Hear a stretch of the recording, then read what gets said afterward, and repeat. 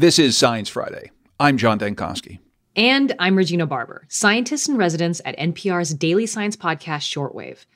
Later in the hour, we'll hear about seeds that can plant themselves, and I'll talk with rapper Samus about AI-generated music.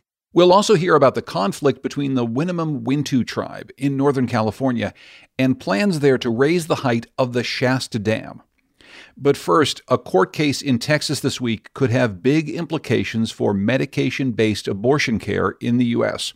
It involves the FDA's approval of the drug mifepristone, which is used as part of a two-drug combination in most medication abortions. Joining me now to talk about this and other science news of the week is Maggie Kurth, senior science writer at 538. She's based in Minneapolis, Minnesota. Maggie, welcome back to Science Friday. Hi, thanks for having me. So Maggie, tell me about this court case. What's at issue here? Yeah, so this is a court case in Texas, but it could lead to medication abortions being banned nationwide. And a ruling could come down as soon as today. And it's a very science-centric kind of situation, at least sort of. The plaintiffs are suing the FDA, and they're alleging that the agency ignored sound scientific practice and its own guidelines when it approved the drug mifepristone for sale more than 20 years ago. Now, like you said, mifepristone is part of this two-drug regimen that makes up a medication abortion. So patients take it first, and it blocks the uptake of progesterone, which makes the uterine lining start to break down, the embryo detaches, and then patients take misoprostol, which is a drug that softens and opens the cervix and starts contractions. Taken together, that regimen is more than 90% effective in the first 9 weeks of pregnancy. And this type of medication abortion has become very common in the U.S., right? Yeah, over the last 20 years, it's become really common. It accounts for more than half of all abortions, and that was even before the Dobbs decision. So it might actually be even more of them now that getting in for a surgical abortion is harder because there's fewer places. So you've already said, Maggie, that this regimen is more than 90% effective in what it's trying to do in the first 9 weeks of pregnancy. This case is over the alleged safety review for the drug. So what do we know about how safe it really is? Well, it's been shown to be quite safe. So one of the most rigorous evaluations in the United States, which involved more than 50,000 Californians, found that less than 0.5% of them suffered any major complications that required hospitalization, surgery, or blood transfusion. And an FDA analysis of potential mifepristone complications over 18 years found just 24 deaths out of nearly 4 million users. And that includes deaths had to be reported even if they didn't have anything to do with taking the drug. So that includes people who were murdered or had drug overdoses that had nothing to do with mifepristone.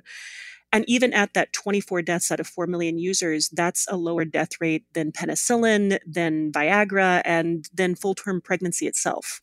Wow. So the numbers seem to be pretty straightforward here. What exactly is the case that's being made in court? So this is where things get a little messy. These claims are not new. They've been lodged against the FDA frequently enough over the last 2 decades that there are 2 separate reports from the Government Accountability Office, which is the independent watchdog agency that investigates the government for Congress. And both of these reports found that the FDA had followed its own guidelines. It had followed proper, science when it made some of these decisions. But this lawsuit is about a lot of these technical details, and it's really about what is safe enough and what that actually means, which becomes something that's particularly complicated given that any drug's safety is a subjective value. And it's really about this balance between benefit and risk. So if you are someone that thinks abortion has no benefit, as the plaintiffs and possibly the judge does in this case, then mifepristone might never be safe enough. So then what exactly happens if the judge rules against the FDA here? Is it banned everywhere across the U.S.? Sales would have to stop in the whole U.S., yeah. But that definitely wouldn't be the end of the story. The case would be appealed for sure. Well, we'll keep watching this story, of course, in the weeks to come. Let's move on. A few weeks ago, Maggie, we talked about some seismic research into the motion of the Earth's core, and now there's new information about the core actually having another core? I know. Yeah, this is so great. I thought it made me think about that old Tootsie Pop commercial of 1, 2, 3. But scientists are arguing over how many layers there are to the Earth. And traditionally, you've probably heard 4: crust, mantle, outer core, inner core. But in recent years, some scientists have come up with this theory that there is an inner core also. And the theory is based on how these earthquake waves change as they travel through the center of the Earth. Scientists can detect the remnants of big earthquakes on the exact opposite side of the world, and the changes in the waves compared to where they started tell us something about what kinds of material they're moving through.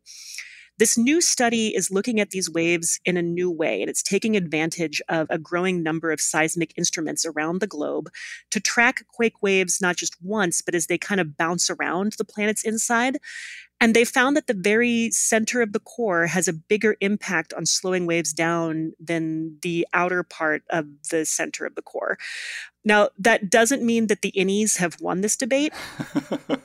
A lot of this boils down to this very, I hesitate to say pedantic argument about whether there are two distinct layers of the inner core or whether it's more like a single thing that's just gradually a little bit different as you get deeper.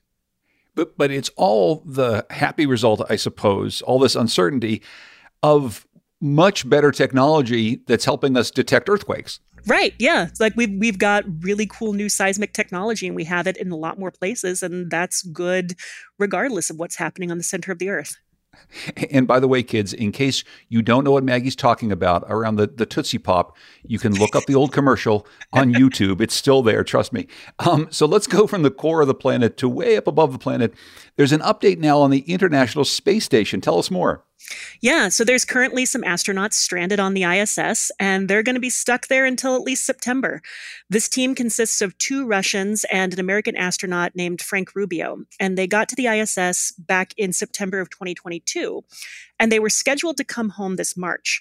But in December, the ship they came in on was found to have a coolant leak, probably caused by an impact with a teeny tiny little meteoroid. That ship is now going to go back home alone, uncrewed. And instead, the Russian Space Agency is launching a new ship, probably today, that will both restock the ISS with food and supplies and be capable of ferrying those astronauts home. But the Russian Space Agency is also saying that they're going to be up there for a lot longer than originally planned. This week, they announced that the crew won't return until next September.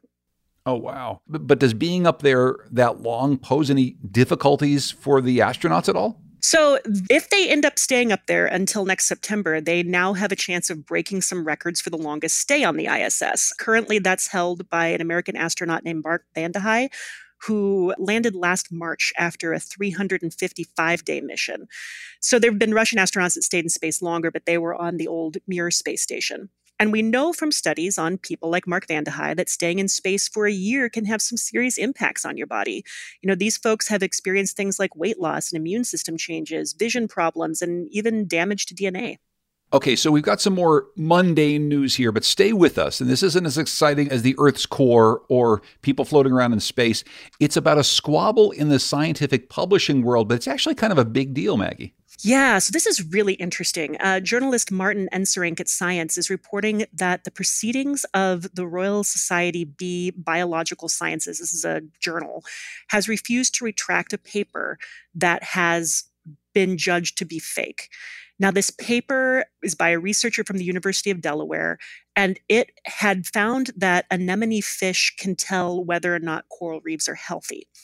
But it came under fire when a whistleblower included it in a set of questionable research. And this investigation done by the University of Delaware after that found that it's really unlikely that the researchers could have completed the 1,800 trials, each taking 9 minutes, that they claim to have done in the 13 days that they claim to have done it in.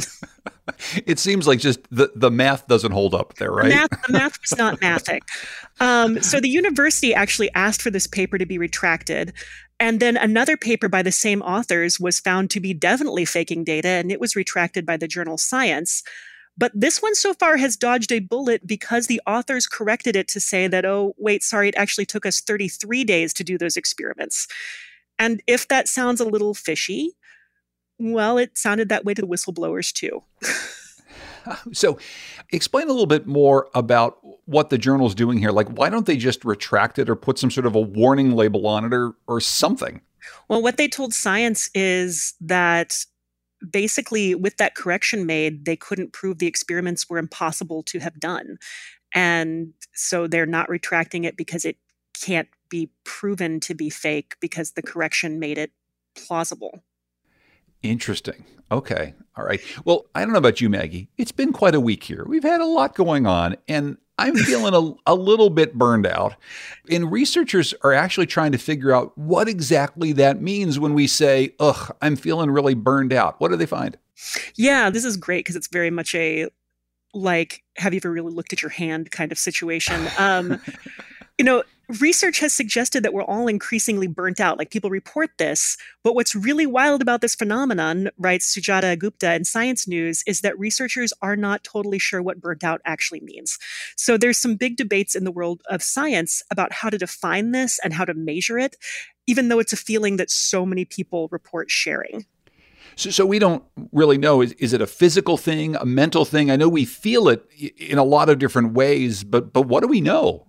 Well, because definitions and measurements aren't consistent, the results of research aren't either. So Gupta found that estimates for the prevalence of physician burnout, for instance, varied from 0 to 80.5%. And what do you even do with data like that? That's too big of a spread to know what kind of a problem you have or how to fix it. And the fixing it is its own problem. So scientists are apparently knee deep in this debate about whether burnout is a situational thing that needs to be fixed with fewer Zoom meetings, or whether it's just a diagnosable mental illness akin to a different form of depression. It seems, though, that this is a line of inquiry, a line of investigation that's really important. So many people are reporting this, obviously, in our lives, but it feels, Maggie, like post-COVID and everyone being locked up at home, there really is a different way of thinking about burnout, about how much we work, how much effort we put into our lives. It seems like a really important thing to be studying right now. Yeah, I think so. I mean, and it seems like an important space to get our heads wrapped around. And it's really interesting to me that it's something that hasn't been figured out before now. Maybe it just took enough people talking about it. Yeah, I think enough of us are talking about it. Well, it's Friday, so at least we get to relax for a couple days. Maggie Kurth is senior science writer at 538. She's based in Minneapolis, Minnesota. Thanks so much for being with us today and for bringing us all these stories, Maggie. Thank you so much.